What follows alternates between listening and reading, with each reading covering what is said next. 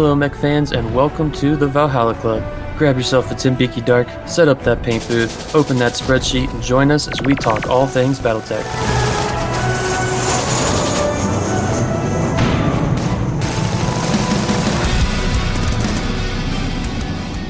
On this episode of the Valhalla Club, Mike, Dave, and Matt give Ben a masterclass in the computer games of the BattleTech universe. And John is our worst guest host once again. So someone needs to give this man a write-up. He's always late for work. I know, right? At least somebody should have gotten him a verbal warning at this point. How you guys doing? I'm doing good, Doing man. great. Excellent. Yeah? It's finally cold outside. I'm loving it. Oh, it's so cool. So awesome. Snow is always fun. Mm-hmm. Yes, it is. All right, folks. We're going to dive into our main medal for tonight, which is kind of us talking about the BattleTech computer game series or genre. Beep boop bop. So this was a surprise topic that I've been kind of mulling over for a while, and I wanted to kind of spring it on these guys to make them stress out a little bit. So we're going to start off with the first question. What have you all played in the BattleTech computer games genre of stuff? Dave, let's go with you. Okay, so I first started in the MechWarrior franchise with MechWarrior. I think I remember getting it it was either on the shelf of like an EB Games back when those still existed. And Holy crap, I haven't heard of those in forever. I forgot about them entirely. Right. Back when they were in malls and you could just go in and you could buy a video game that actually worked on the first try. Unheard of. So I started with MechWarrior and then MechWarrior 2 Mercenaries and then all the other MechWarrior 3, 4, 5. I played a ton of Mech Commander when I was in high school. Not a lot of Mech Commander 2 because it was a pretty trash game and didn't work on Windows half the time. Let's see, I played the MechWarrior SNES game. And I've played a ton of HBS BattleTech and probably an unhealthy amount of MechWarrior Online. Awesome. Matt, what about you? What have you played? So I started with the old computer games, started with the old DOS wonder that it was, MechWarrior 1. I did play a little on the SNES, but after I played MechWarrior 1. So MechWarrior 1 was number 1 for me, and then I went through all the MechWarrior games, 2, 3, 4, 5, all the iterations now. So I played all those ones. Played both of the Mech Assaults on Xbox. Did dabble a bit in Mech Commander 1. I didn't ever transition over to 2. And then, some MechWarrior Online and plenty of HBS BattleTech. So plenty of it, that's for sure. Mike. All right, as for gaming for me, digitally at least, I came into the game in the very early 2000s with MechWarrior 4 Mercenaries. So that was my first digital game. That's when I thought it was just MechWarrior. I didn't know that it was tied to even anything related to BattleTech. But since then, played MechWarrior 4 Mercenaries, now MechWarrior 5, HBS BattleTech, Mech Assault 2, and a lot of MechWarrior Online.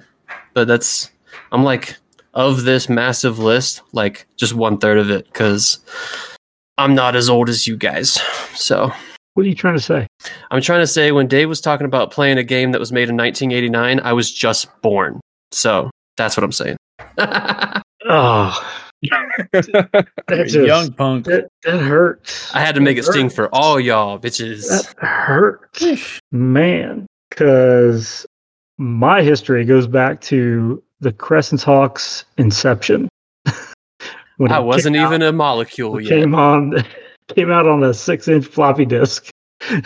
You were an itch somewhere, Mike. Oh man, yeah.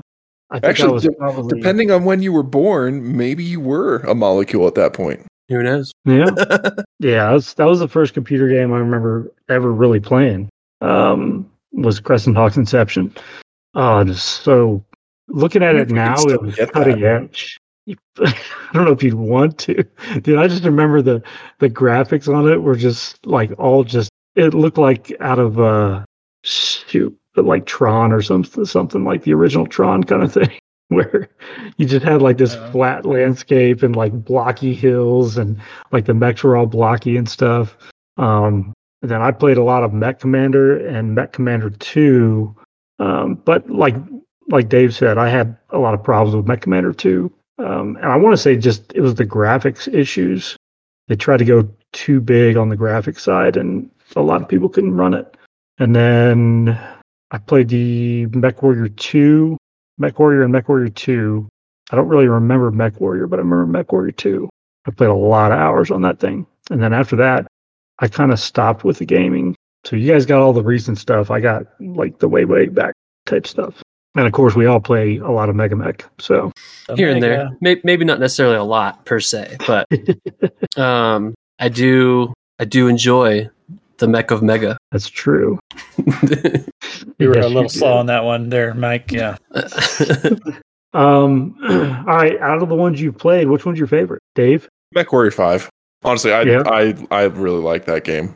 Until it came out, I mean, obviously MWO was pretty much the go-to game if you wanted to have modern first-person shooting in BattleTech. And when MechWarrior 5 came out, I was deployed.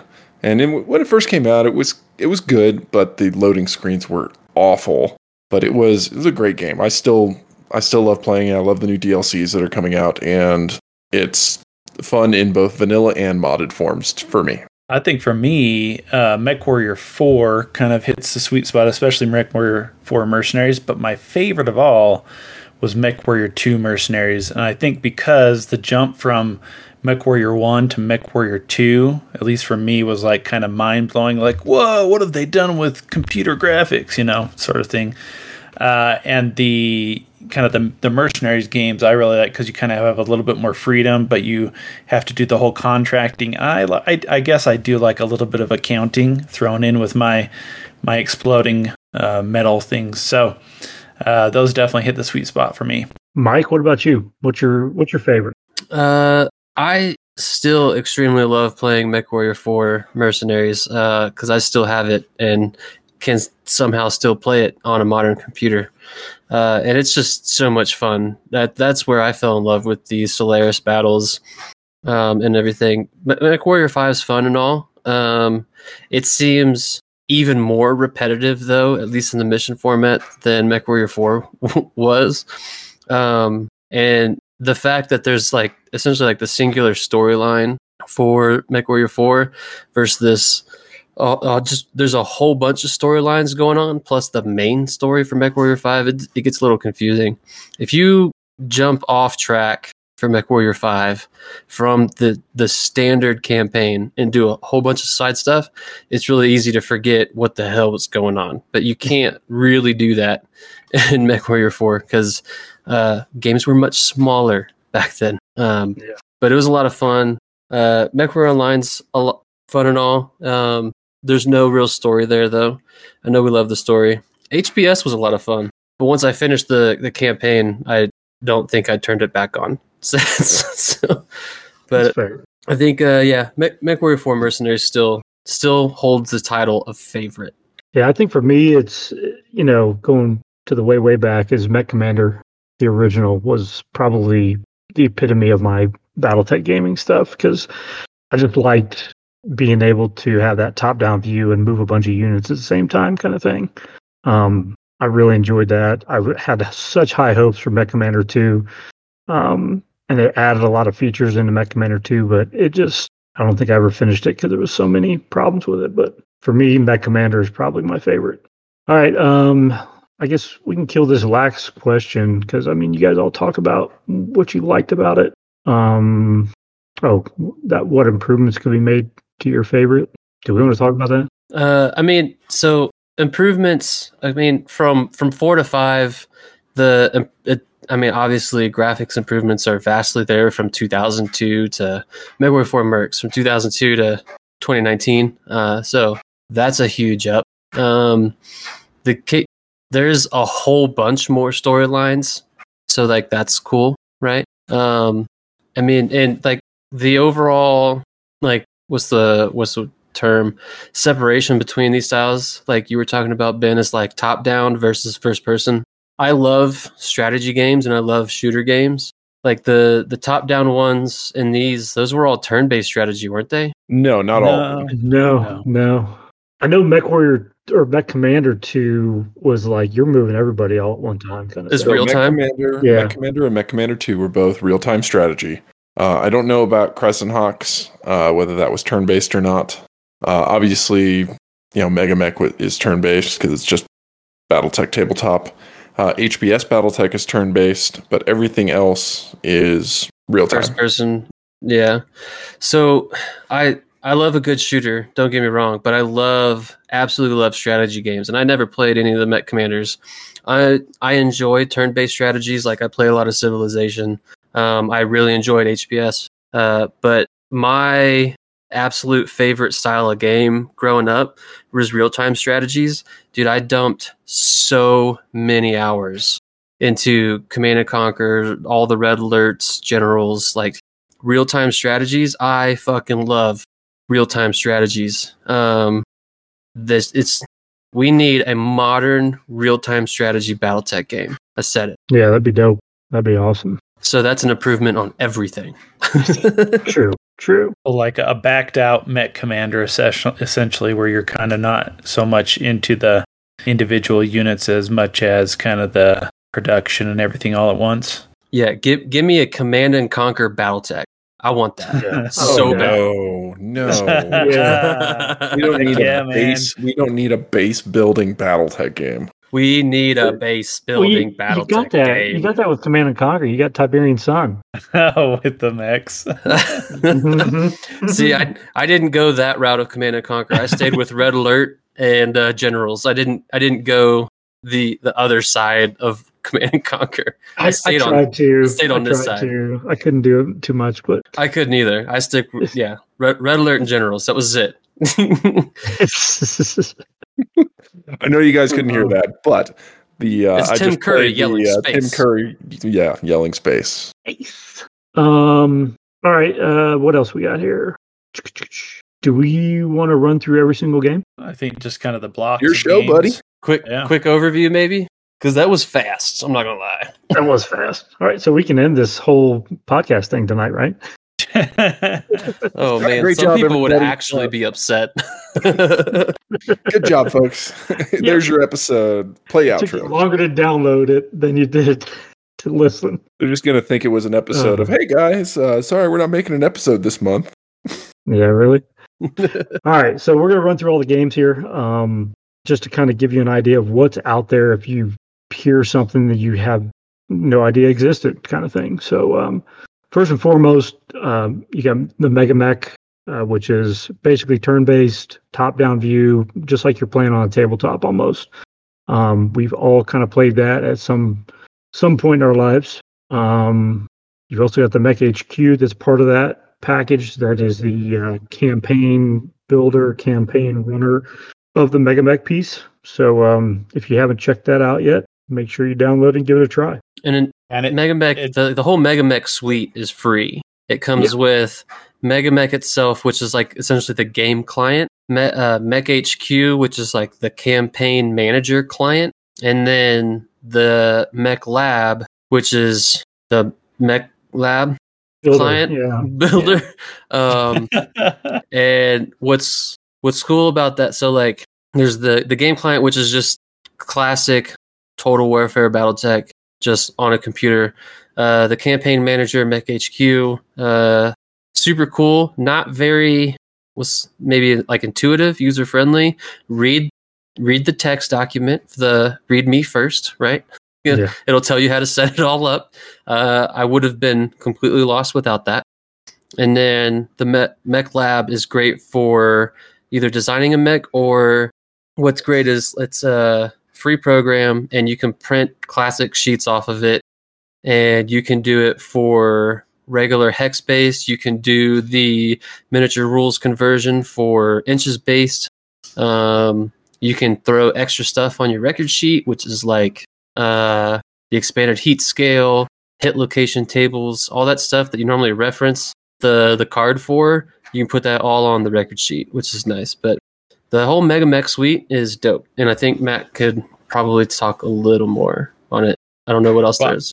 I don't know. I was just going to mention that it basically takes kind of the length of time that it takes to play Classic, and it really reduces it because it does all the calculations for you and everything. 100%. And there are so many options that you can click in, so you can really get into all the tech ops rules, which are the tactical operations, and you can really play around with it a lot. Another thing that it offers, especially now, is just you can play with anyone in the world. I mean, there are a lot of places, especially like MRC really operates through Mega Mech, and it's just really cool to not only can you get to know other people, but you're playing in a shortened amount of time a game that you like. I mean, a lot of people like Classic still. It just takes so long when you sit down on a tabletop to do it sometimes that you're like, ugh, I don't want to do this. But Mega Mech makes it easy.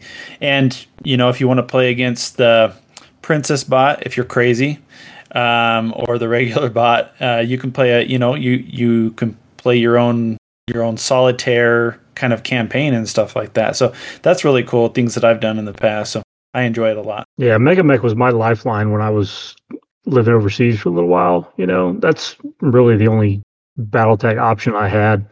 And, it just really sucks you in. And I'd be playing against the bot. I'd have like 3 or 4 different games going at one time with different people all over the world, and so it's a really cool option to have for those of you that don't have a dedicated game store or a dedicated night.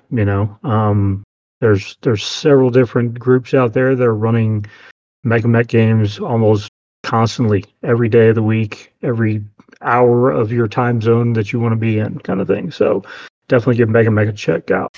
Yeah, when I was living up in Fort Collins, going to the game store wasn't anything. But now that I live out in the boonies, it's like it is kind of a lifeline. It's like, oh, I can still play games, even though no one lives by me that actually plays this game. So yeah, I totally agree with Ben. Definitely, if anyone's interested in Mega Mech, check out the MRC group. I know they've got their own Discord. We've got a link to their Discord at our Discord, and MRC Jesty puts out a lot of recap videos based on Mega Mech games for the MRC events. So check him out too. He publishes stuff on YouTube. So yeah, that's really how I got involved with a lot of the stuff when I got back to the States. Was Wolfnet runs Mega Mech on Tuesday nights, calling their Tuesday night fights with Mr. Brute. There's several different campaigns going within the units in the Wolfnet Discord, so give them a check out if you haven't looked them up yet. All right, moving on to Crescent Hawk's Inception. Since the games it's hard to find / impossible to find at this point. Not impossible. You can find it. It's out there. So once we're finished with this, I'll tell everybody where they can go find and download all of these games, except for Mech Assault, because apparently those don't exist anymore. You just gotta find an old copy. China only websites or something. I don't know. No, I'm looking at them right now. I'll save that for later. I was going to say let's do it as we go through them. Otherwise, we sounds like he found a single repository. I did. Oh, all right. Well, then there's that too. All right, the Crescent Hawk's Inception was the first kind of BattleTech game that was really out there. I remember playing it on a Texas Instruments computer that my dad built when I was like 12, 13 years old, and it follows the kind of the plot line of the Crescent Hawks set in the year of 3028, shortly before the wedding of Melissa Steiner and Hans Davian. You've got 3 separate distinct parts. You've got a training grounds where you kind of learn how to operate the mech with your keyboard and stuff like that. Then you jump into the Curita invasion. The maps, you get like an overall view of a map, and then you start moving around the board and stuff. So it gets a little crazy. And then you have a Star League cache as part of the plot point. The featured battle mechs you get off of this, or you can play around with, is the Locust, the Wasp, the Stinger, the Commando, the Urban Mech, the Jenner, the Chameleon, a Phoenix Hawk Lamb, and the Javelin and Spider. Now, keep in mind, you can't use the Phoenix Hawk Lamb in game. It's only just a little plot point that they give you. But one of the cool things that I do remember, and I can't remember if it was at the end of the game or if it was a thing that came with the game, and you could send away for a Ral Partha mini of the Crescent Hawks Phoenix Hawk Lamb. And that became the big thing a couple years back that people were trying to hunt these things down because not a lot of people did it. So, so that was the Crescent Hawks Inception. Then you had the Crescent Hawks Revenge, which was basically the follow-on game to that, but now you've got an older Jeremiah Youngblood that's running around doing kind of the same process a little bit. I did not play the Revenge one. Did anybody else play the Revenge? I did not. No. Nope. No. All right. Well, if you want more information on the Crescent Hawks Revenge, you can look it up on Sarna because I'm not going to do that right now. All right, moving on. You have the MechWarrior Super Nintendo Entertainment System, the SNES, in 1993. Who here has played that one? Dave and So Matt. that was one of the first games for BattleTech that I ever played. It was a top-down. You controlled a Mad Cat. You were going after your former Lance mates, and it was fun. It was interesting. You had to pick up little like coolant jars and ammo jars and everything Those else. were the best. Wasn't there like fire going all over the place too? I Yes. just remember like you're firing from that Mad Cat with the really thin arms, and you're just like swinging that torso around, and like there's flames everywhere, and you're picking up the pods and like squishing the dudes and stuff. Yeah. And like you were basically just controlling the top torso of the mech, and then you just turn it around, and then wherever it pointed, the legs eventually got there.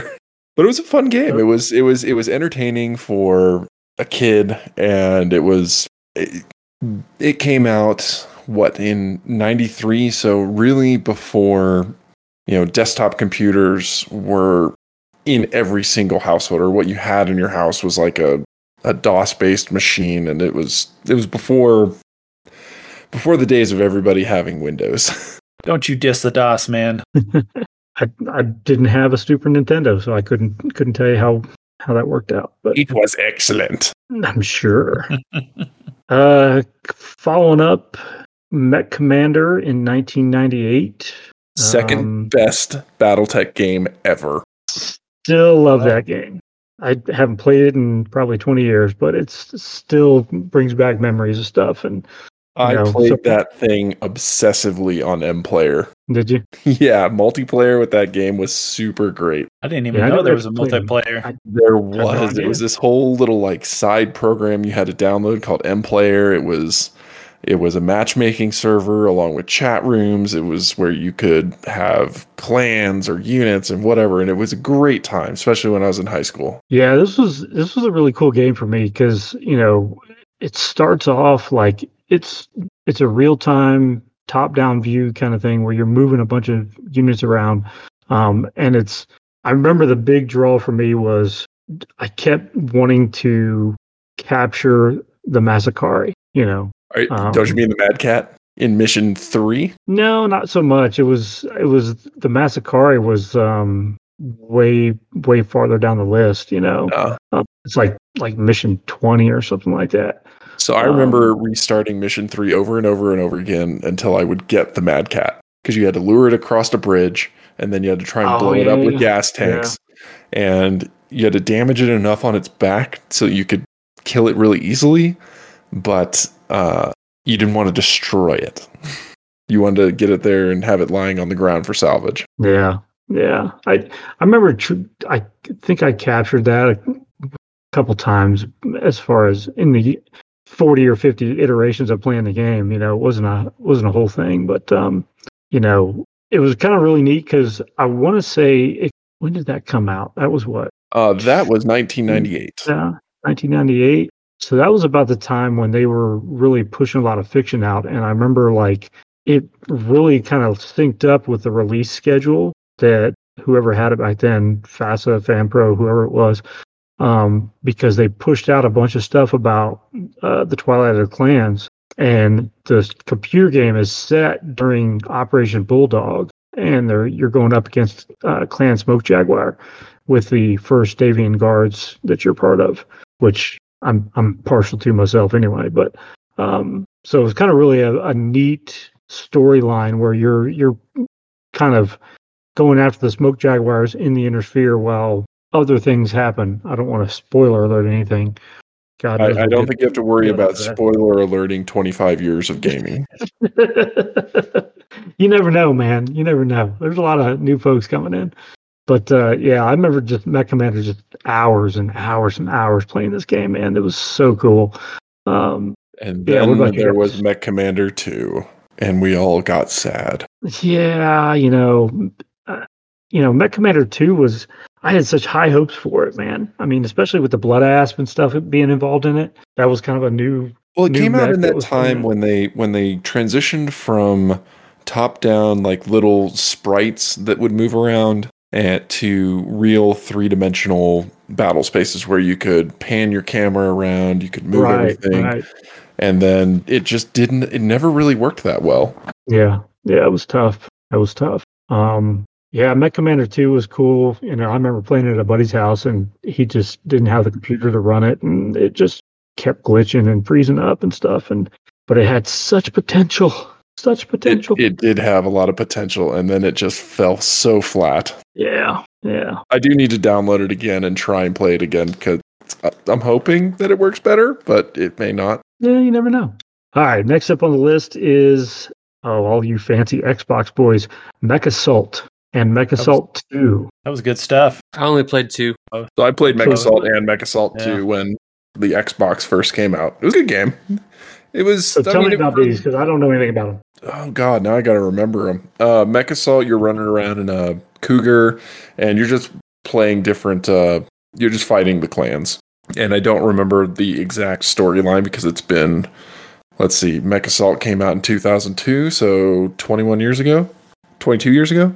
How dare I don't remember like the whole gist of it, but I do remember it being, fun to play on the Xbox and have a controller in your hand and make it a little bit easier than lots of clicking and clicking keys and stuff. I've played both of them. We still have the Mech Assault 2 on my Xbox now, and my kids play it every once in a while. It's you still have an Xbox? I have an Xbox S, yeah.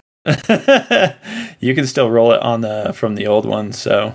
Yeah, the Mech Assault games were backwards compatible, so if you still have the disc or can find the disc, you can still play those 2 games. Like, I still have Mech Assault 2 Lone Wolf. That was the specific title for Mech Assault 2.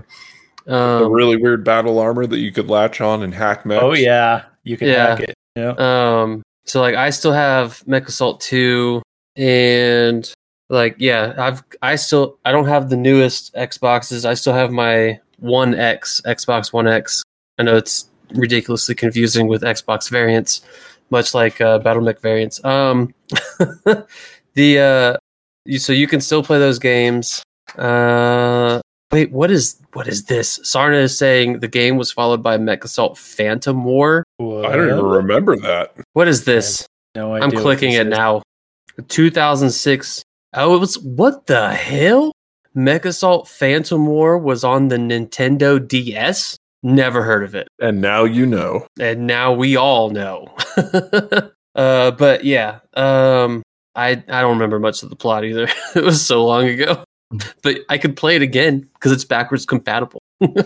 All I know is you could fire your PPCs and it would be this giant glowing orb that would track. Like if you had locked onto it, it would actually track around almost like a homing beacon. That's pretty wild for a PPC. I think it's fair to say that Mech Assault until recently was not canon at all. Until they released the recognition guide with that battle armor in it. Oh, is that particular battle armor actually in there? Mm-hmm. Oh, mine. I don't remember. I remember hearing about it on the WolfNet server, but I don't have the recognition guide, so I couldn't tell you exactly which one it was in, but it was a really recent one. Now we're going to have to start looking at making hacking rolls. Oh, no. No. I mean, that was the whole premise of the game. You'd latch onto a mech and hack it to make the pilot eject, and then somehow the battle armor would jump into the cockpit, and you would pilot the mech. That's just like a T-shirt now, right? If I remember correctly, that whole game was set in Dark Age.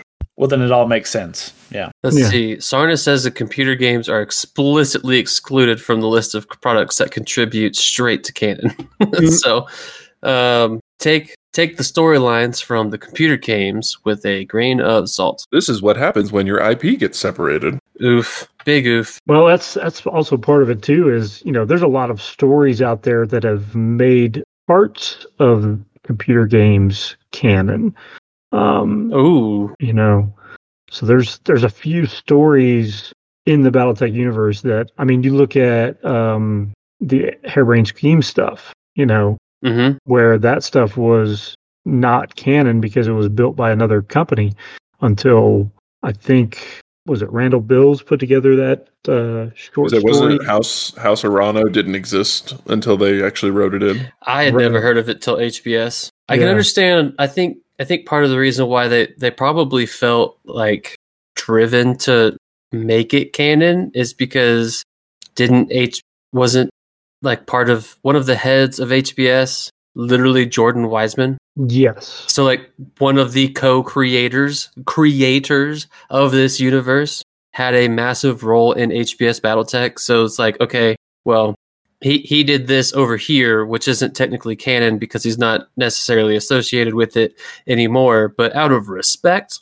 to the creator, we're going to make it canon. That's how I feel it went. Well, it's probably there was a push there. I would assume to get some of that stuff all sorted out.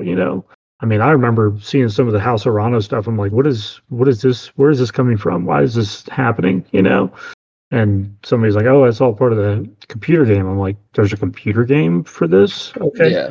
It's a good game, and it's a good story. But play a game, Ben. Yeah, I know. I really need to. Play a game, Ben. Like being an adult. I just wonder why, with how much there is to BattleTech, why need to make any new stuff? There's already like so many stories you would think would be kind of give the space for video games. Maybe sometimes people want to make their own thing. Yeah, but it's like, well, if you're gonna do it in the universe, there's already enough there. I don't know. I think it goes down to IP licensing rights, this, that, and the other, right? So they had all that because they had all the mechs, they had everything else. I think they just wanted to tell a unique story. I think it also comes down to like money at some point, right? So like for all the things that you include that are universe, you have to pay for. So like we're going to buy the bare minimum of the stuff in the universe that we can use, and then we're going to make up something completely new that fits in this universe that until it is canonized as apocryphal, and then because it doesn't already exist, we don't have to pay for it. You know what I mean? I don't know. That's my thought process. I could be completely wrong. I don't know. That's fair. All right. Let's cover the MechWarrior series. Oh, buddy, a behemoth. So the big chunk of the computer flagship. Games. Yeah, the flagship games. This is where the episode reaches 2 hours. Right. So first up, MechWarrior, the original game, 1989. Who played that? Happy original birthday to me. Wondrous game. Mike was just born. I definitely played it, but later on in the 90s. Yeah, I played it sometime after, not right after it came out, but maybe a couple years after. And while I was searching for information about this game, I came across a review of the game at that time from Computer Gaming World. It says, Computer Gaming World gave the title 4 out of 5 stars, stating that this robotic combat simulation is like candy, fun and exuberant, although it may rot your teeth. And I definitely probably played this enough for it to like rot my mind a little bit. What the hell? Yeah.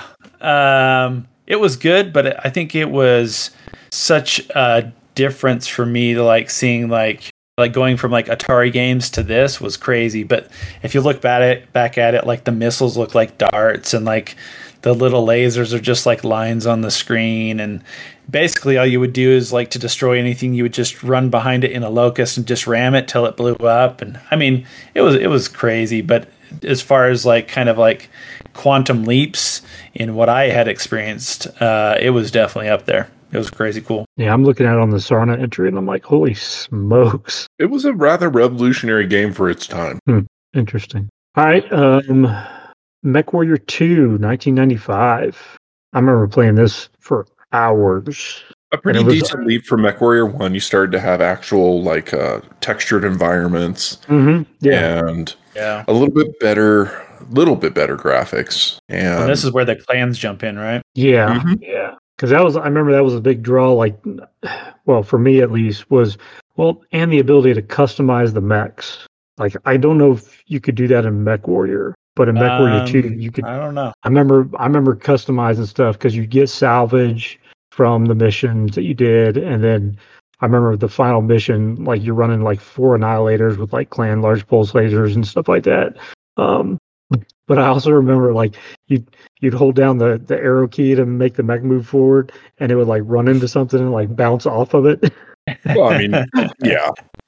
But the 6-year development between the release of MechWarrior and MechWarrior 2 is very evident in that game. Oh yeah, yeah. But yeah, and this is when Activision took it over, I think, if I'm not mistaken. I think that was like part of the big jump, which eventually led to it being offloaded to Microsoft at some point. But yeah, this was a good one, a big and jump. And now Microsoft owns it all again, so nom nom nom nom nom nom nom nom nom nom nom nom. Yeah. And then following up MechWarrior 2, you had MechWarrior 2 Mercenaries in 1996. Yeah, this was the one I loved. Yeah, I really loved this, and that was kind of adding on to the, not only were the graphics cool, but now you had kind of the freedom to go take missions and kind of plot. You had a fun story. Yeah, it was all. I mean, you could do a lot of things with that game, and depending on what you wanted to do. And it kind of took, MechWarrior 1 had this, you were doing contracts essentially still, but MechWarrior 2 was a whole different thing with the contracts and everything. So, I mean, MechWarrior 2 Mercenaries. So I really enjoyed that. Definitely my favorite of the bunch. I think that was also the starting point where you were actually in your dropship. It was the precursor to what I think MechWarrior 5 ended up designing most of its game off of, or at least the ideas. And I'm not sure as far as like sales numbers or whatever, but I think a lot of people back in that day, kind of this is how they started off. Like you go into, in my neck of the woods, it was a store called Media Play, and you would go and see the front, MechWarrior 2 with the Mad Cat on it with the spindly arms and stuff, and that really drove a lot of interest, the people that I know that played. Didn't Mercenaries have a Mauler on the front of it? Yeah, the Mercenaries had the Mauler on it. Yeah, which is probably the only time a Mauler will ever be featured on the front of a MechWarrior product. But yeah, when you get to know the mech, you're like, what? Why is this on front? But yeah, that was a good one. Like a Jaeger mech, it's just kind of there. So we had MechWarrior 3 coming out in 1999. Who played that? I definitely played that one as well, but I don't remember it as much as the MechWarrior 2s and MechWarrior 4s, so I'm not sure why not, but I definitely remember playing it. This is the one, another Mad Cat on the front. Yeah. I actually just recently found a copy of MechWarrior 3 in some junk drawer that I have here at the house, so I need to fire that thing up again. Yeah, I think just looking at kind of some pictures from it, the graphics kind of take another small leap forward, but it was a little bit more of the same, just kind of slightly better graphics and stuff. Maybe not the same sounds and everything, but makes me want to watch some playthroughs. Yeah, it leaped up because I remember the MechWarrior 3 intro, and I loved that intro where you've got the the Mad Cat and the Atlas. Oh, facing off? Yep. You got the two, what were they, fireflies that jump down into the city, and one of them gets blown away midair by the Thor. Yeah. Poor little guy. When the Mad Cat is facing down, then looks up to see the Atlas in front of it. Yeah, that was a pretty cool scene. But it was a good game. The graphics definitely took an improvement over MechWarrior 2, and it kind of set the groundwork for what came out as MechWarrior 3 Pirate's Moon, and then into MechWarrior 4 Vengeance.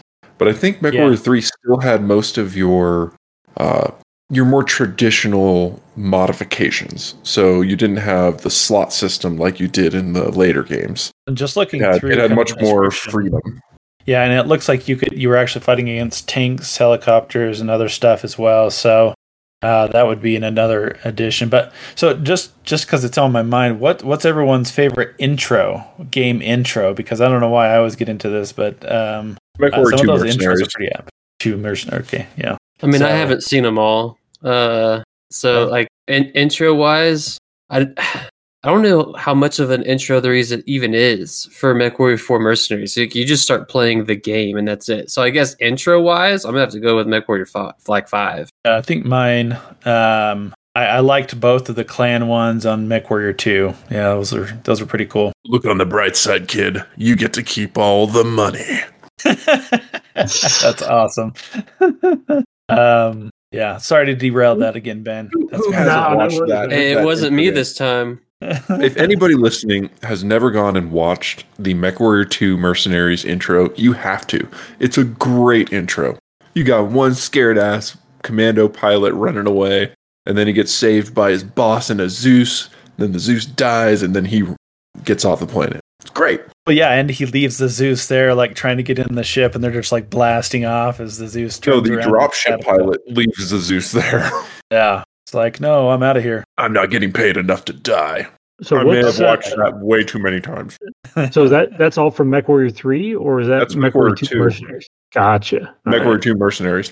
Best intro of any BattleTech game ever. I'll have to go check those out. I haven't really watched any. Yeah, I think there's a YouTube playlist that has all of them, so just click and enjoy. I'd say second best was honestly HBS BattleTech, because it kind of walks you from the inception of KF drives all the way through modern day. Well, and I forget which one it was that had kind of like the Command and Conquer intro with real life actors, right? That one was. Well, wasn't it Mech Commander as well, or no? Yes, Mech Commander did. I remember MechWarrior 2. It had a couple of big guys in it too, like big actors. He was in a couple movies like The Abyss and stuff. Michael Dean played a Navy SEAL. Now I'm gonna have to go look at it. I know. I'm sure we're all going to do our homework after this. I know, right? Yeah. This is why we're an okay podcast, because we don't do our homework beforehand. We do it while we're recording. While we're doing it. And apparently we're just always eating now while we record. You guys would freaking want to do this at not nighttime. Did you not eat dinner? This is dinner. Oh my! On to MechWarrior 4. Oh my MechWarrior 4. All right, who played MechWarrior 4? Everyone except I came in at Mercs. No, I came in at MechWarrior 4 Mercs. Okay, what was the difference between 4 and 4 Mercs? Who for those that played? I think just like kind of like MechWarrior the 4 was straight campaign, right? Yes, MechWarrior 4 was more of a. I believe you were playing as a Lyran. It's definitely set. I think all of 4 was set in this FedCom Civil War, right? Mm-hmm. Yeah. Let's see here. MechWarrior 3, MechWarrior 4. All right. So the FedCom Civil War and Kantaris 4. Yep. So FedCom Civil War, where let's see, William Gersari seizes the throne under the banner of Catherine Steiner Davian. At least that is the backstory synopsis on Sarna. Mm-hmm. And then what did Mercenaries get you into? Solaris 7. Yep. Oh my God, Solaris. So much. Isn't that where we're like officially introduced to the epic of Duncan Fisher? Duncan Fisher. Yeah, that's when you really start hearing about, like Silesia, the Valhalla Club. Like, cause there's a point where Duncan Fisher's out. So I was in the Valhalla Club the other day. So like that's. So Duncan Fisher was voiced by George Ledoux. George Ledoux is a fucking king. And he still does some of the different voices across BattleTech games and BattleTech fan creations. There was a great episode that just came out from the Black Pants Legion where Tex is talking to George for most of the episode. So it's really great listen if you want to learn a little bit more about the background of George Ledoux and his escapades in the BattleTech franchise. So yeah, that was a really good one. I still remember playing those Solaris matches. I think there was one that was like in this like kind of lava type map or something. I can't remember. Oh, the factory. That's in the factory. Is that what it was? Yeah, that one. I played so many times in that one, man. The first time you walked in that and you're like, shut down. You're like, what? Heat level critical. Shutdown imminent. I fired one laser. Yeah. Why is it so hot in here? I Still spent like the I think the we all Ichiyama spent all caves. of our time. Yeah, I think we spent all of our time in Solaris for MechWarrior 4 Mercenaries. Because, like, well, and what's fun too is so it's still FedCom Civil War, right? And before you go into a match, there's a drop down, and you can dedicate your win to either Steiner or Davian. I don't remember that. That's cool. This is extremely important, right? So, like, there's two endings to the game, if you didn't know that. There's two endings to the game. No, now you have to play it again. And everyone else listening, if you didn't know this, you have to go play again. So there's two endings to the game. If you, at a certain point in your campaign, if your alignment at Solaris is either more Steiner or more Davian, will give you one of two endings. And at some point, it gets locked in. And you're either fighting for Katrina or for Victor. You're for the final mission set. And that it's the final missions are not easy, if I remember right.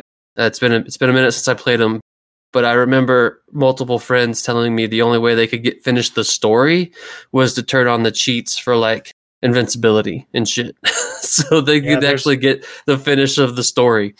There's a lot of reviews that say it was like the difficulty was elite, insane. Insane. But it was a good story. It is not canon whatsoever. They've stressed that multiple times. I think that's because, like, around that MechWarrior 4 Mercs time that's when popularity was surging through the clicks and everything else in the universe. So when you look on Sarna, it says the story path which conforms to canon, the People's Council confirms Ian as Duke, and the story which diverges from canon is the People's Council confirms Joanna as Duchess. So there you go. Now you know. So that sounds like what, two extremely tiny parts of the game? No, that's the end game. That's the. I don't know. I don't remember, man. It's been so long since I played it. I just remember a Davian side and a Steiner side, and depending on who you dedicated your wins to at Solaris, that's what mattered. I sure hope I wasn't dedicating my wins to Katrina, because that would, just ruin your whole self-image. But yeah, with all due respect to Nate over at BattleTech, Katrina was, come on, she's a bad lady. Worst. Come on, Nate. She's the worst. All right, moving on to MechWarrior 5. Let's talk about that, since you guys all have it's a lot of fun. It is a lot of fun. It is and more fun the with expansion friends. is way too hard.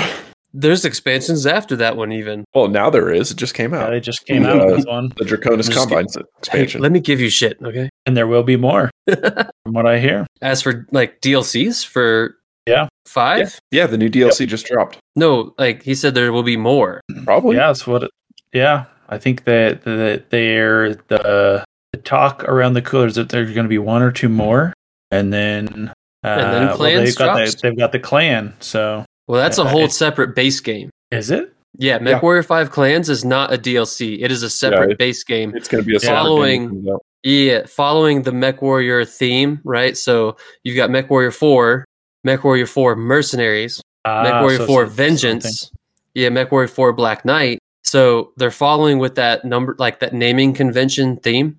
So there's MechWarrior 5 with its 4 DLCs, and then MechWarrior 5 Clans is an entirely separate base game. It is not a DLC. It is a whole new, I'm gonna say whole new game, but it's so large of an update that it's a base game, not a DLC. Nice. I think it's going to be really great. I'm looking forward to it. I am looking forward to finally beating Rise of Rasselhog and then going into Dragon's Gambit. So yeah, I still have to go to Dragon's Gambit and Rise of Rasselhog. So I guess I got Heroes of the Inner Sphere was okay. Call to Arms was good, and Legends of the Kestrel Lancers was decent, but so far I still think that for difficulty wise, until I play Dragon's Gambit, Rise of Rasselhog is definitely the hardest. That's fair. Yeah. What did you think of the base game storyline for 5? I mean, I thought it was decent. the whole clan aspect of it was it wasn't as great as I was hoping it would be. I think the story could have been a little bit different rather than we're going off into unknown space and we're going to chase down this Starleague bunker, and then you find out I think that his dad was part of the clan expeditionary team and whatever. So I don't think the storyline for 5 with the whole like clan revelation, right, was a huge, because there was so much alluding to it throughout the campaign, that it wasn't the punch in the face that I think they were hoping for. Now, have you read what's the name of it? Is it Mercenary Life? Have not. Nope. That's the name of it, right? Yeah, that's the story that. What was that? That was that whole anthology thing, right? It was an anthology. Randall did it? Was it Randall? I thought that was all based off of HBS, though. No, it's 100% tied to MechWarrior 5. Oh, okay. All right. Yeah, so you get the backstory for everyone in MechWarrior 5 in the Mercenary Life anthology. Hopefully with better dialogue. You get Fahad. You get Fahad's background. You get Commander, what's his name? Mason. Mason. You get Commander Mason's, but his dad, right? Commander Mason's dad's background. His mom, Rihanna. You get all their backgrounds through this anthology. That is the book that I want to say it was Randall that wrote it all. Yeah. So that helps the story of the base campaign for MechWarrior 5 a lot. And having read it after I played the game adds, it still adds a lot of punch to it. At this point, anyone that's played the game will be reading it after they played it. But it still adds a lot of value to the story that you get through the campaign. So highly recommend reading Mercenary Life. I'm going to go make sure that is the actual title. It is The Mercenary Life, written by Randall Bills, available on the Catalyst Game Labs web store for $3.99. Super worth it, especially if you enjoyed MechWarrior 5 and you want more of the story for those characters. All their background is there. So definitely check that out. I thought that was really cool. It might even be the first time that there's been actual written words, novels, physical book you could pick up and read that directly correlated to the story of a video game. And I think that's cool. Well, as far as the game itself, I think it took what was good about MechWarrior 3 and MechWarrior 4 and kind of combined them to build a game that was challenging and had a decent enough story to follow along where you could diverge where you wanted and play the kind of the mercenary commander role and just have a lot of good time playing it. And the main story missions were hard enough to those final missions were hard as hell. Well, not make you feel like you're walking through them. They were challenging. And I think that's what made it a good game. And to me, that's what makes it the best MechWarrior game to date. The story was good. The AIs suck. So the AIs the AIs you have to learn you have to tell them what to do. And that's one of the hard part. Now, yes, there are definitely improvements that need to be made to the AI so that they actually fight using the loadouts that they're given. But in the game, the AI is more frustrating than sending an LRM boat and with an AI pilot, and they just walk into knife fighting range, and you're useless here. So a lot of that depends on where you set the weapon groups. So if you set their weapon groups for the LRMs in weapon group 2, then they're gonna use their weapon group 1, which is your lasers. But if you set the weapon groups for the LRMs to group 1, they will stand off a little bit. And I have never heard of before, and it's super good to know. Because it always drives me fucking insane. I'm like, why the fucking hell? You have to also make sure that you're giving them commands. Oh, so I'll give them commands. Well, if you have LRM boats, tell them to stand still. Okay, but then when I'm in the fucking thick of it, and I'm just like, all of you attack this, because it's way faster, because I play on the Xbox, it's just way fucking faster to do all of you attack this target, and then they're just like, I'm now useless because The I'm other too solution close. is you play the LRM boat. Well, that's So- less fun. Speaking of which, now on Mike's comment there, which is your guys' favorite way to play? Like, gaming console, compute, PC, whatnot. What do you guys think? PC. PC. I I mean, these games were really yeah. designed for the PC. I mean, aside from Mech Assault and the MechWarrior SNES game, any of the ones that have made their way over to console have been ports over to console. And you lose something when you move from a full keyboard and full keyboard customization down to a controller. Also, I learned I played all of MechWarrior 4 Mercs on a fucking joystick, and it was amazing. Oh God, why? And the new games, because it was fun, and that's how my friend's house had it set up, because he had the game, not me. And so I played it the way it was set up at his house, and it had a joystick. So that's how I played it. So then when I ended up getting my own version of the game, I got a joystick and played it with a joystick, because that's now the only way I knew how to play it. But it also made it feel more real, because especially now when you play like MechWarrior Online or MechWarrior 5 and they're going through the startup sequence and they look down and you see the joysticks and I'm like, okay, this is meant to be played with a joystick. So but if you play MechWarrior Online with a joystick, it's ass. If you play MechWarrior 5 with a joystick, it's maybe a little less ass, but it's still ass.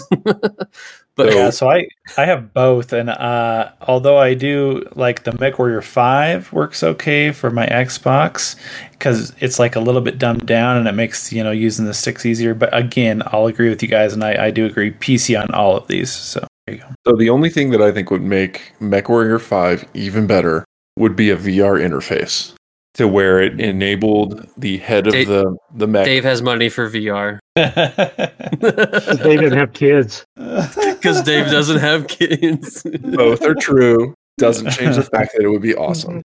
I think I've heard other people mention I'm not disagreeing with you. I'm just saying you're the only one that can afford it right now. Right. Oh, I've had this thing since 2018. I mean, I don't have a new My VR common headset. sense. I have an HTC Gen 1 Vive. It's a good VR headset, but it's not the greatest. But it works. And I know that there are a couple mods that allow you to use it, but I haven't really tried them. But I think if they had what do you think integrated, would be the benefit, right? What would be the benefit of having the VR? I'd be able to look around the cockpit. It's literally just realism. So like I went over to Dave's house a few months back when we first started getting into War Thunder, and there's VR controls and like view settings built into War Thunder at this point. And it's literally like you're sitting in this World War II bomber, like you are sitting in the cockpit. And when you move your head, you are looking around the fucking cockpit, and then you can see your enemies flying around. So it just extremely adds to the realism and the badassness. So like I am all for a VR component to MechWarrior 5 or MechWarrior Online. I am all for it. I'm just saying I'm a broke bitch. So well, if you could have a better game or you could have maybe a slightly lesser game with VR, which would you choose? A better game with VR? No, that's not one of the choices. that was literally not a choice. Not a choice at all. But it is the only choice. I would take the current game with a plugged in VR a VR plugin for it. Honestly, that would be enough, because one of the downsides about VR is no matter how good the screens are inside your VR headset, things still get, the pixels are still the size that they are. You in the still screen. lose quality. Yeah, you do lose quality for near images. The far away images, your eyes can adjust and they still look really good. But you do lose the fidelity as you're looking at something that's closer to your face in the VR environment, because your screen is trying to use pixels that on a screen sitting 2 feet away from you would look fine and they look clear as day. But when it's that close to your Mark 1 eyeball, it's going to be harder to read. That would be my worry, is like if they hear, the publishers or whatnot, they hear like, oh, people want VR, and they're like, well, we've only got so much capital. VR will be the first thing that gets axed off of any game development, because VR is still so much of a niche 100%. product that it is not mainstream. It is also not good enough to be mainstream yet. maybe in I 5, hope 10 yeah, years it will be. that is the case. Yeah, It's been I around would for want, 5+ a years, game. and it's still pretty mid. Like, It's decent. It's decent for certain game applications like Elite Dangerous, fantastic. You still can't read the text that's close up to you. But everything else about the game is amazing in VR. But MechWarrior would be, it's just that level of immersion that it takes it from, 8 out of 10 to 10 out of 10. it's that halfway point between like the VR headset and then a full haptic system. Hey, listeners, let us know what you want. VR, no VR. What do you want in the new game? There you go. This is your opportunity. VR, VR, VR. Get out of here. Rich bitch. Okay, keep us going, Ben. What's Just All jealous. right. Next up is the HBS BattleTech. Ooh, that's a sweet one. All right. Who wants to talk about that one? I played the crap out of that. In fact, I have almost as many hours in HBS BattleTech as I do in MechWarrior Online. Wow. And that's sad. I'm gonna say wow again. So I played through it once, and that's about it. So HBS BattleTech is fun because you get, just like MechWarrior 5 Mercenaries, you get to play that kind of mercenary life. And it really scratches the Mech Commander itch, albeit a little smaller because you're only controlling a lance of mechs versus a whole company. But it is a great game if you're not one for the first-person shooters. So if you want to play BattleTech on the computer in the Turn-based best strategy form, style. turn-based strategy style, that is probably the best game that I could recommend to anybody.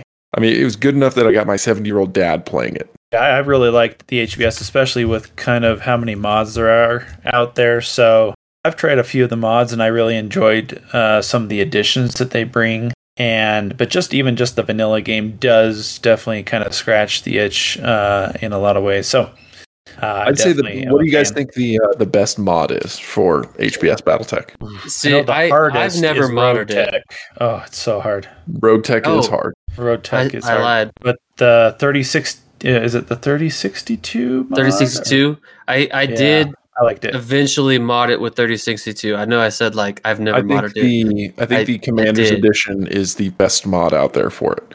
Rogue Tech is decent, but it, like you said, it's way too hard. It's insane. And part of me is I'm a little bit of a grognard when it comes to HBS BattleTech. I don't like the full customization of a battle mech in an era that those customizations weren't available. Didn't exist. But that's also fair. I don't think that's necessarily a grognard thing, as it is like this is just literally wrong thing. Like it's the era doesn't fit. Like all of these things are technically wrong given this timeline. I think grognard is specifically like just like that way older thing. If you're able to you just want something to fit lore canon wise, this, that, and the other. I don't think you're wrong for that.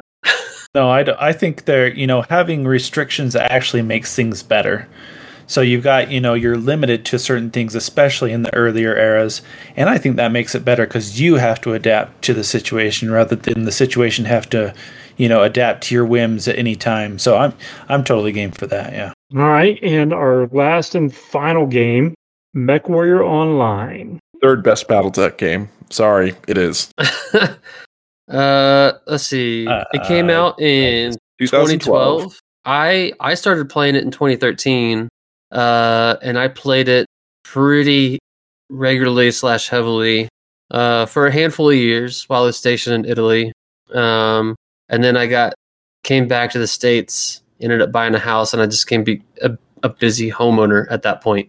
So I played I stopped playing it entirely. Let's be honest. And then within the last year or so, I've been getting back into it exponentially. So I also played it in 2012. But it's a lot of fun. I had to stop playing it because, I was busy with life and my laptop was not good enough. In fact, when I came back to playing it in about 2016, my laptop was still the same laptop that I had back then. And when I would try and run the game, it would push every single sensor in the laptop to 95 degrees Celsius. So, good God, dude. yeah, I had to I pulled the CD drive out of the laptop. I had a fan blowing directly into the motherboard. I was doing everything I could to make that thing working. But inevitably, it could not keep up with the game. So I ended up building the PC that I have now. It's not even a demanding game. It is when I had a GTX 980. I think was the I mean, I guess that's fair. Or 960 or whatever the graphics card was. It was in that laptop. It was an old Gateway gaming laptop. It did okay. Yeah. My laptop's 7 years old. It's the only computer I have now, and I'm running a GTX 1060, and I can still handle the game. Where's the nerd button here? Can I press the nerd button? We're talking specs now. Bunch of nerds. The 1060 can handle it. It's a lot of fun. Especially with friends, okay? So group up with your friends. The user interface for the game is still terrible. I'm not going to lie. But it's easy to get the hang of. So let's loop this back around to what we like about this game. What I like about this game is the number and variety of mechs that you have. There's a big variety. The customization that you can do to your mechs. It has all the means. It has an okay Solaris system in it. It's not great. Their Solaris system was trash. But the deathmatch that is in it is much better if you play in private lobbies, because otherwise all the deathmatches turn into a NASCAR. Everybody turns right or everybody turns left and meets somewhere in the middle. But like when they announced Solaris, I got excited because I was used to the 12 to 15 mech free for all that was Solaris of MechWarrior 4 Mercenaries, right? Like that's my only knowledge of video game Solaris. So that's what I expected. And then it's launched and I'm like, this is just 1v1. This is bullshit. I wanted a fucking free for all. Okay, I wanted a fucking free-for-all, dude. So the solution to that I was denied that. You can still do a free-for-all.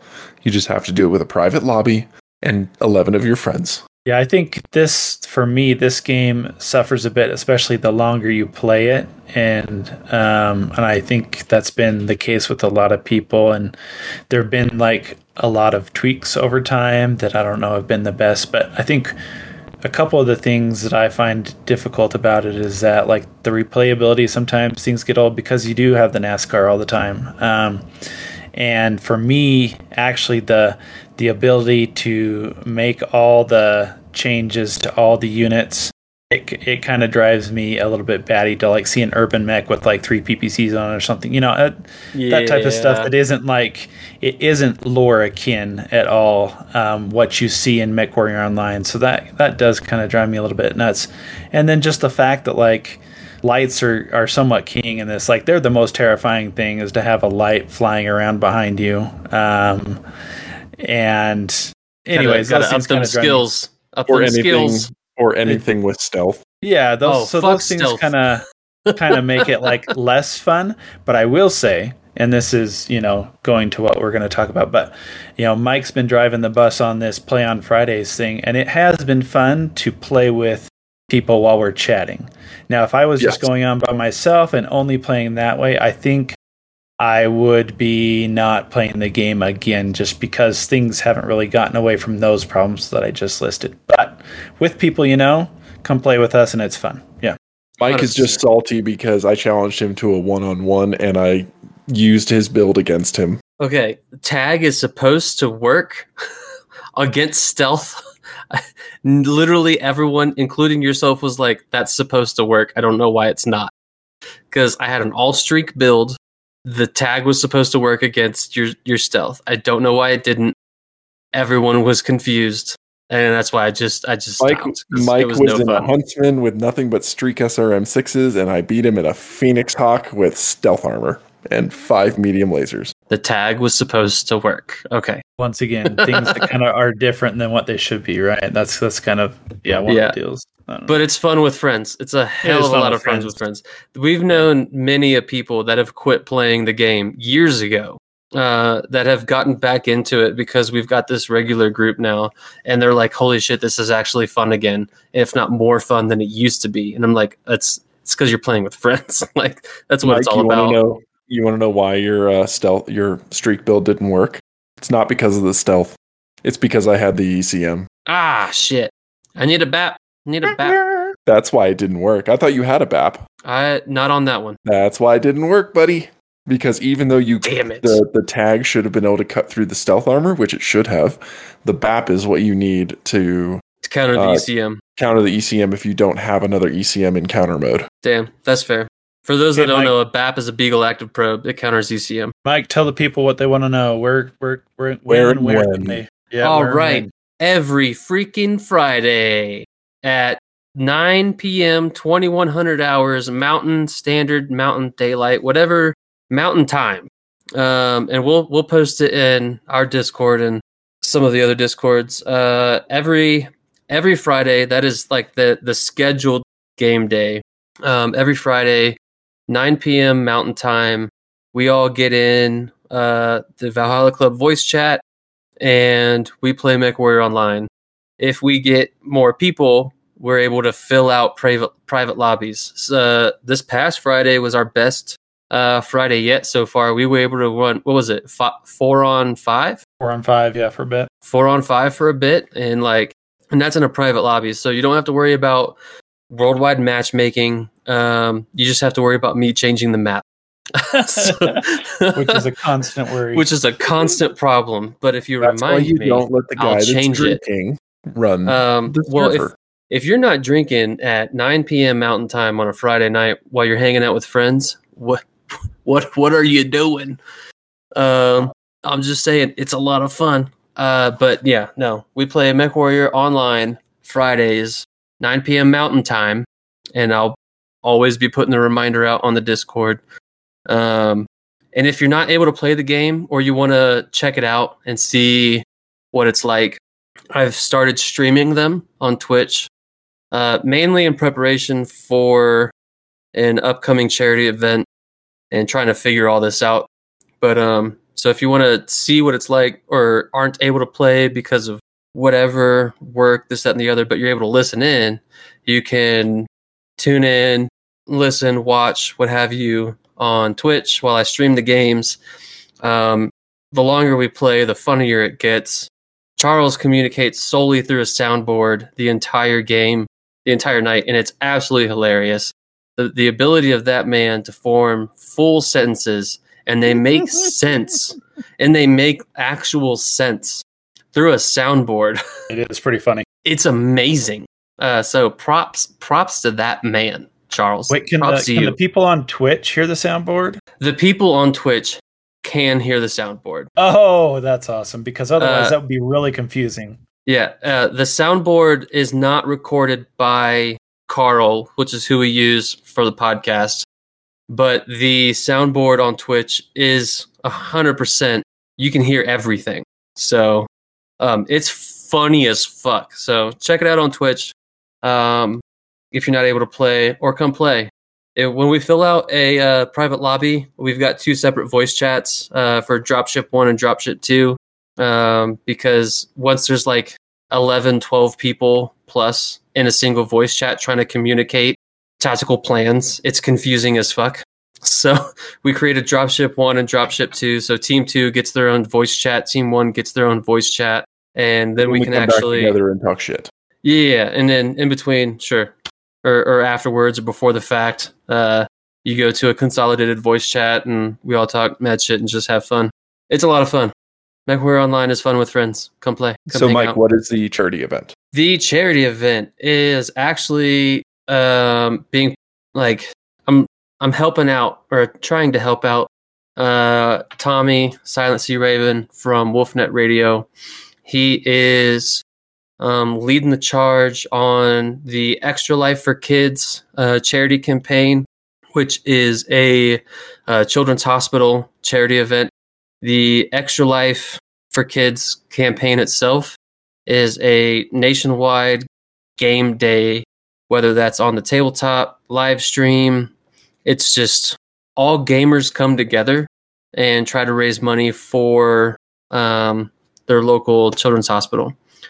So I'm attempting to help out with that. He is running, I think, a tournament itself, but also various silent auctions. He's had an Alpha Strike box set painted up by Bushido, and it looks amazing. And then he also had like a Smoke Jaguar Star painted up by Ron Baker out in Florida, which looks amazing.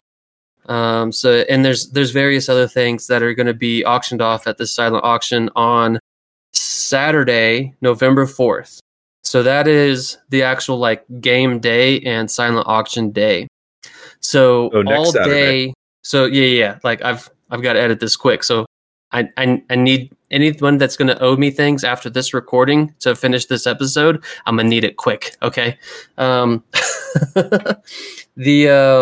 So Saturday, November 4th, we're going to be streaming and playing MechWarrior Online like all freaking day to try and raise money for this event. Charles will be there. I know, I'm pretty sure Aaron and Brent from Of Mechs and Men plan on hanging out nearly the entire day.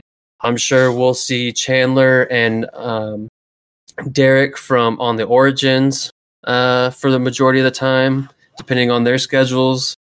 I'll be there all day because I'm streaming the thing all day. I'm pretty sure Charles is planning to be there as long as possible. Charles from Wolfnet. Matt, I think you're planning to be there the majority of the time as well. I will try and be there. It'll be in the evenings because I have drilled it that weekend. Oh, boo. But we'll have Dave too. So it should be people in and out all day, but that's what it's for. It's to raise money for local children's hospitals. I'm tied in with Tommy's Extra Life team, so any money donated to the campaign through our live stream directly benefits Tommy's team because he's the team leader for this event. There's multiple teams. Because who doesn't like competition, right? We're all gamers, so we all compete, right? So everyone forms a team, and you compete through donations. It's pretty cool. So that's what the Extra Life for Kids charity campaign is. Saturday, November 4th, we'll be streaming and playing MechWarrior Online all day, and we'll also be sharing links for Tommy's silent auctions and whatnot because those things look amazing. And I haven't even seen everything yet. I don't think any of us have. So, but that's that. All right. For anybody that is looking for these games that we've been talking about, you can find most of them on myabandonware.com. So you can go to that website. You can search MechWarrior. You can search Crescent Hawks. And you'll find most of these game files as free downloads. So you can get everything from MechWarrior all the way through MechWarrior 4. You can get Mech Commander 2, and the Crescent Hawk games. So if you want to check out some of these games we've been talking about, relive a little bit of nostalgia, go on that website, download the games, and have a great time playing them. That's actually a good point. I was recently file diving my MechWarrior 4 Mercenaries download, and I found a file called like ebook. And sure as shit, there's a Battlecore book in there called Trial of Fire that was released by Lauren Coleman, and I think it was like 2003, 2004. It was released along with the BattleTech like free expansion or the expansion for MechWarrior 4 Mercenaries. So it was included as a free ebook with the BattleTech expansion for MechWarrior 4 Mercenaries, and I actually have it in this MechWarrior 4 download. So since it was released free in the early 2000s with this game, I think I'm pretty safe in sharing this ebook file for this short story, Trial Under Fire, onto our Discord for those that listen. So it's a short story, Trial Under Fire, that accompanied a MechWarrior 4 Mercenaries expansion in the early 2000s that I will be sharing on the Discord. So keep an eye out for that. Sweet. Deep in these files. Like, I had no idea. I've had it all these years. It's literally like it's a Battlecore short story by Lauren Coleman, probably way before he was ever actually in charge of shit. All right. Are we done with the games now? Yeah. I think so. Dave made us go out of order. Did I?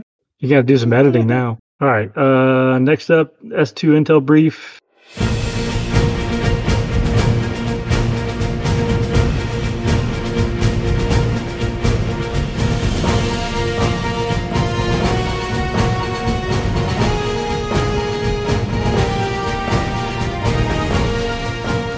Crescent Hawks were formed in 3007 by Jeremiah Youngblood. The Hawks were formed as a highly skilled special operations force by Archon Katrina Steiner due to Jeremiah Youngblood's brash tactics, devotion to the Archon, and for being utterly devoid of fear. As a crack commando unit, the Crescent Hawks were answerable only to the Archon, and took on missions that directly impacted her designs, both political and martial. Jeremiah Youngblood was notable for piloting a Phoenix Hawk Lamb and leading his unit into the most dangerous of situations while achieving his objectives with little loss of life and equipment. The sensitive nature of these missions still command the highest level of classification in the Lyran Commonwealth, and their exact details have never been released to the public.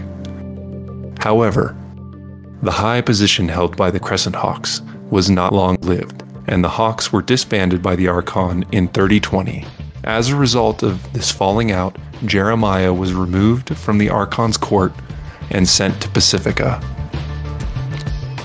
While on Pacifica, Youngblood discovered a Star League cache, and similar to the conflict that befell the Grey Death Legion, he was besieged by the forces of the Draconis Combine's Second Sword of Light. During the battle, Jeremiah was captured and taken to Diron, leaving his 18-year-old son to lead a successful revolt on Pacifica that repelled the DCMS. After recovering his father's Phoenix Hawk Lamb, Jason Youngblood reformed the Crescent Hawks with the assistance of the grateful Katrina Steiner, and led a strike team to rescue his father from the Combine in 3028 during the initial chaos of the Fourth Succession War.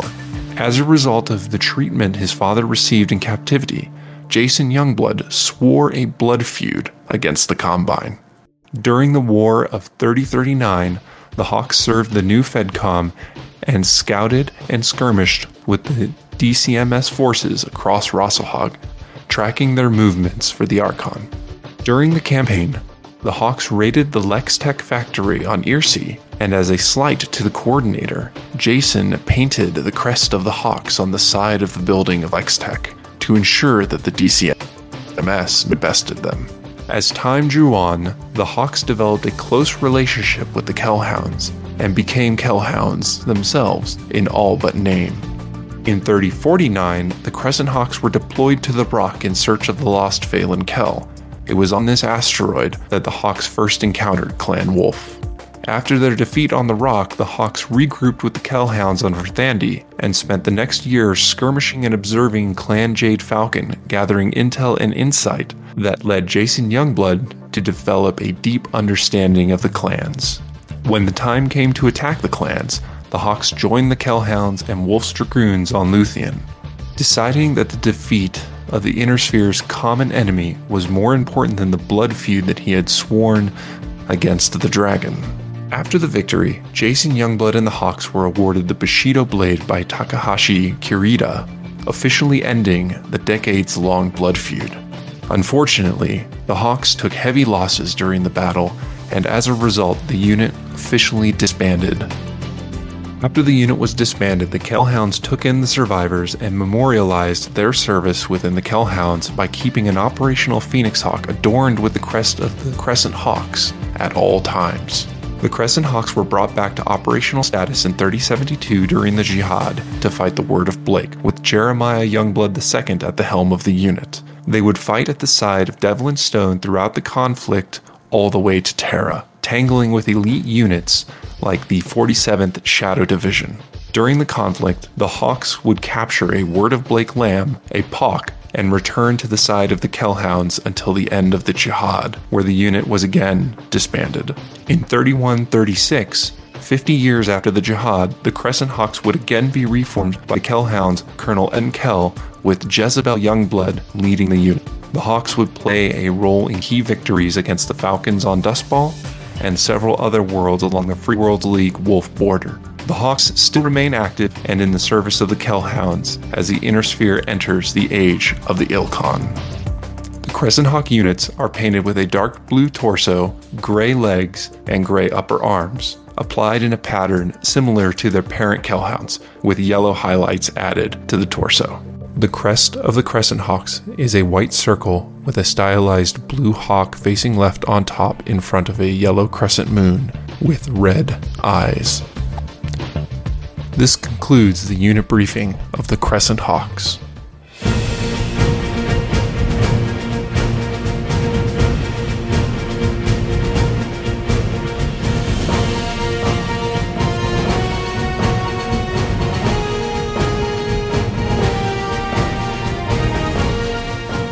Drink of the month. We ready for that? Hey all, this is Ben here, your BattleTech Master of Spirits. Get your mixers, liquors, shakers, stirrers, and strainers ready as we cover this month's BattleTech Drink of the Month.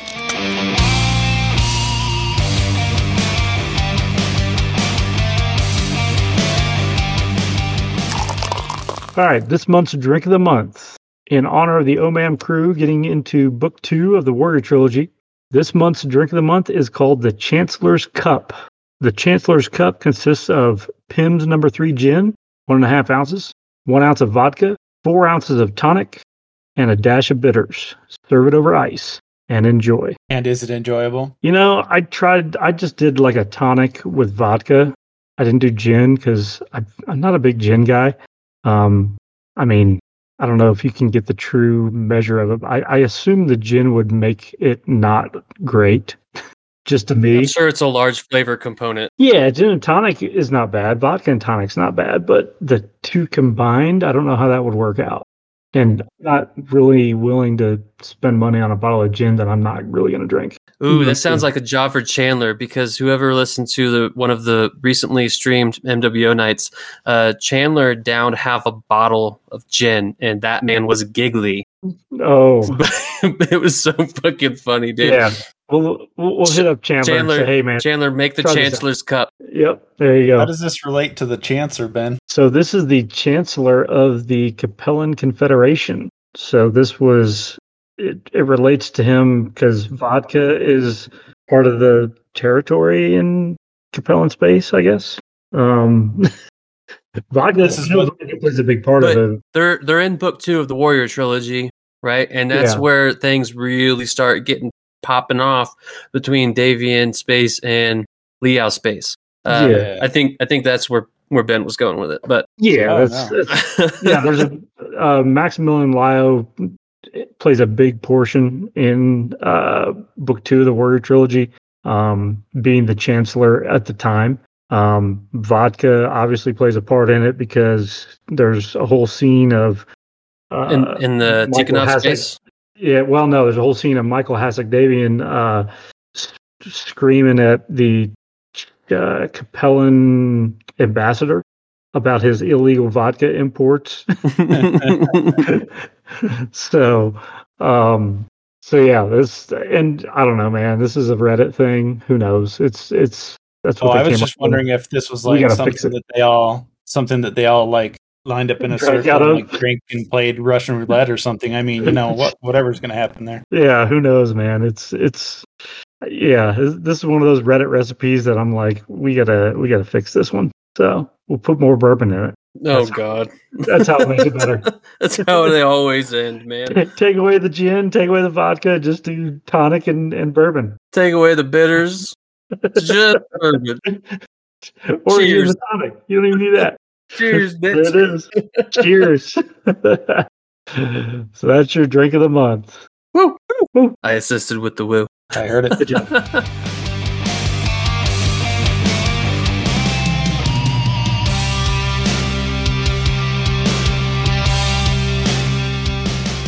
All right. Upcoming action. We already talked about the Extra Life for Kids charity campaign. Indeed. Matt, what do you got on LVO? Yeah, the Las Vegas Open is less than 3 months away now, which is crazy. Happening on the third weekend in January. Let me see. Of course, I forget exactly when those dates are. That'll be Thursday the 18th through the 21st. That's the Sunday. We have both Alpha Strike and Classic main events occurring. So we'll have, for the Alpha Strike side, we'll have the Alpha Strike 350 tournament ran by not yours truly, but the Wolfnet crew, both Coach and Andrew. They'll be there to make sure we have some fun, I'm sure.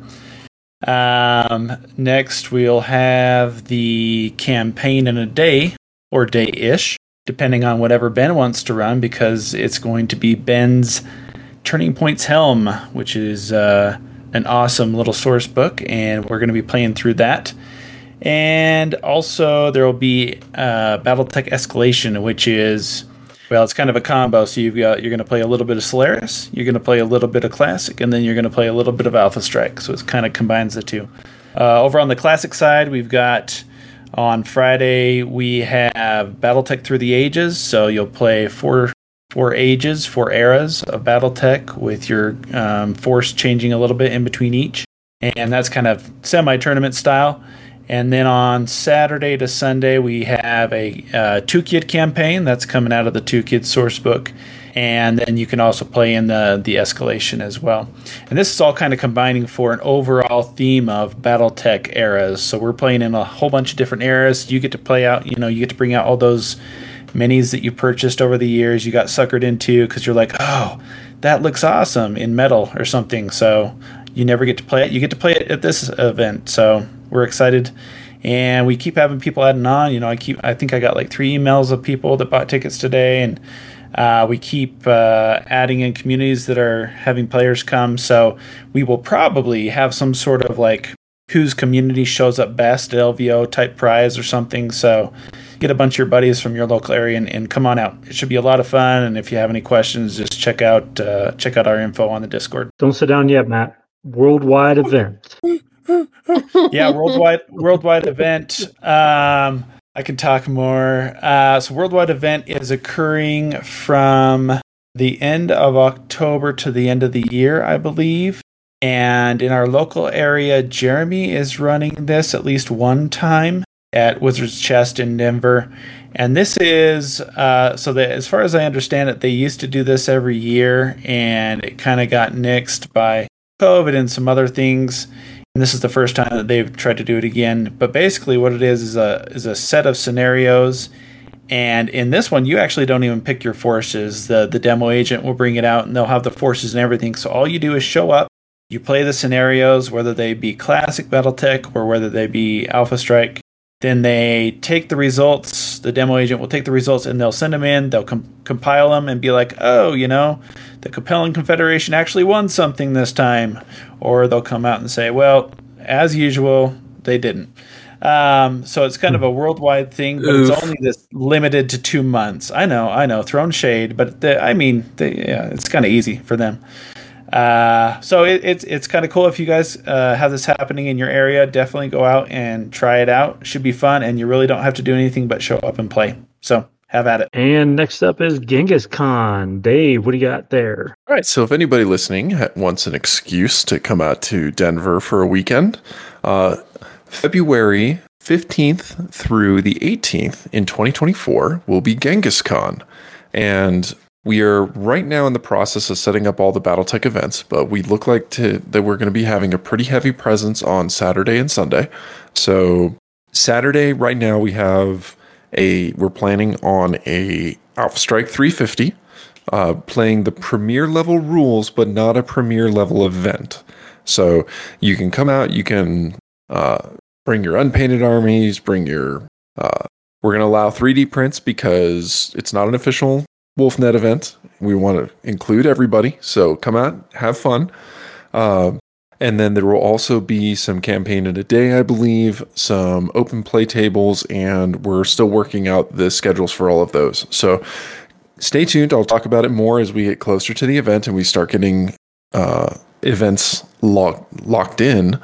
But Genghis Khan is one of 2 cons that are held here in Denver, the other being Tacticon, which we have been building a pretty good BattleTech presence. It's not nearly the size of LVO, but I think in BattleTech games that will be available for folks to be played, we might actually surpass what's available at LVO. So if you're, like I said, looking for an excuse to come out to Denver for a weekend, check out Genghis Khan. The Valhalla Club will be sponsoring-ish the Alpha Strike game. I'll be running it. And the Colorado BattleTech community will be, folks from the Colorado BattleTech community will be hosting and playing the other games that will be available. So the cool thing about Genghis Khan, which you don't see at a lot of other cons, is that you buy the badge to the event, and the games are actually free. So you buy your badge, then you sign up for what games you want to play. So there's no extra charge on top of the badge for the games that you want to play. So maybe that'll sway you to come to Genghis Khan. Spend that money on some hotel rooms and a flight, maybe. Come on out. All right, that's upcoming action. And last but not least, shout-outs. Mike, who you got? All right, for me, I've got the whole MechWarrior Online crew. Like I mentioned earlier, we restarted this about a month-ish ago. We've prompted multiple people now to either re-download the game or at least download 5+ patches, Charles, for the game. So the MWO crew as a whole, I'm talking Derek and Chandler from On the Origins, Charles from WolfNet, Seth Whitefox from Mercenary Star, Aaron and Brent from Of Mechs and Men, and then for everyone else that are friends of the Discord, we've got Jedi Bob, Breaktime Phil, Kirby the Fowl, Morgoth, Lefty Red, General Jan, and then from our own crew, Matt, and whenever he decides to show the fuck up, Dave. So that is you lost the team event, my guy. So that's the MechWarrior Online crew. We've been having a lot of fun. Let's grow that number up. Let's fill out a private lobby. Like, we can fit a full 12-on-12 in a private lobby. Like I mentioned earlier, I've been streaming it in preparation for the charity event. If you want to follow the channel, it's Ragnar Odinson _TVC. So give the channel a follow. Once we hit 50 followers, we get some quality of life improvements, or at least I do as the streamer, right? So that I can try and incorporate some built-in charity donation features instead of having to use like a million third-party assets, which just makes it a hell of a lot easier. So if you want to help out, go give the Twitch channel a follow. I don't even care if you actually use it or not. Literally just getting to 50 will help us out so much for the actual charity stream by getting those extra features unlocked. So that would be awesome. But that does it for me. The MechWarrior Online crew, we've been having a fucking blasty blast. Come hang out with us on the Discord and join us in the game because it's fucking fun. Matt, what do you have for shout-outs, buddy? Yeah, I'm going to shout out Master Mike here for leading the masterclass that is our Bumbling Bros of MechWarrior Online Friday. I was going to say, bro, I suck. I suck even worse, but I do have an enjoyable time. Friday nights become a little bit more fun when you're on, even sans alcohol. But it's been great, and I'm glad that Mike's kind of pushed us to do it because it's gotten people together, and we have a good time, get to know other people. Also, for our listeners, I don't know if anyone cares at all, but I am personally sorry for being a little slow on the scenario showcase, and that first episode will go up right before this comes out, or right after, whatever Mike decides, because, again, he's Mike the Magic Man, so it'll be up to him. Why did we land on Magic Mike? Like, not because it's just which one of you started this? I don't even remember anymore, and I'm just like, it upsets you, so I'll claim credit. I know I find another Nate saying you do some magic with stuff. So yeah, exactly. Matt, did you finish picking out your music and whatnot from Epidemic Sounds? Everything. It'll be awesomeness that I send to you with the clips. He's like, I'm still lost in the Epidemic Sounds abyss. I'm sorry. You have no idea. It'll be good. Sorry, everyone, and yeah, we all love Mike. There you go. We'll get there when we get there. Dave, shout outs. My shout out is actually for the guys over at Of Mechs and Men. You guys do a great job. I love listening to your podcast, and keep up the good work. That is all. Fair enough. My shout out will go out to our sponsor, Aries Games and Minis, for another super fast, timely order for me. Derek King is the king. Like, he is awesome. His last name is literally perfection. I was about to say, was that a pun? Is the king. Literally. He is literally the king. Literally. All right. New Patreon announcement. Okie dokie. So, as some may have noticed, those that are already in the podcast server. We have, within the last week, launched a Patreon for the podcast itself. We're looking for support from our listeners as a community because, unfortunately, producing this show and this content for you all isn't free. As much as I'd love it to be, it's not. But if you want to help support us and maybe offset some of those costs, that would be extremely appreciated. It is literally patreon.com/the Valhalla Club.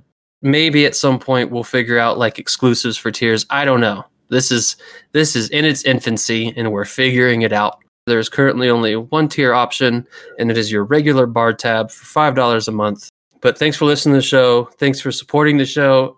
I know we all do. But yeah, that's the new Patreon announcement. That sounds like last call. Last call. Someone needs to write up John. Yep. Thanks for hanging out, everybody. Thanks for joining us today in the Valhalla Club. If you'd like to hang out with us and many other BattleTech podcasters, then be sure to join our Discord. Link is in the description. Special thanks to our sponsor, Ares Games and Miniatures. Ares is the premier online retailer for all your BattleTech needs. If you would like to support the show, you can find us at patreon.com/the Valhalla Club. If you have any comments, please feel free to send an email to thevalhallaclub@outlook.com. Until next time, mech fans.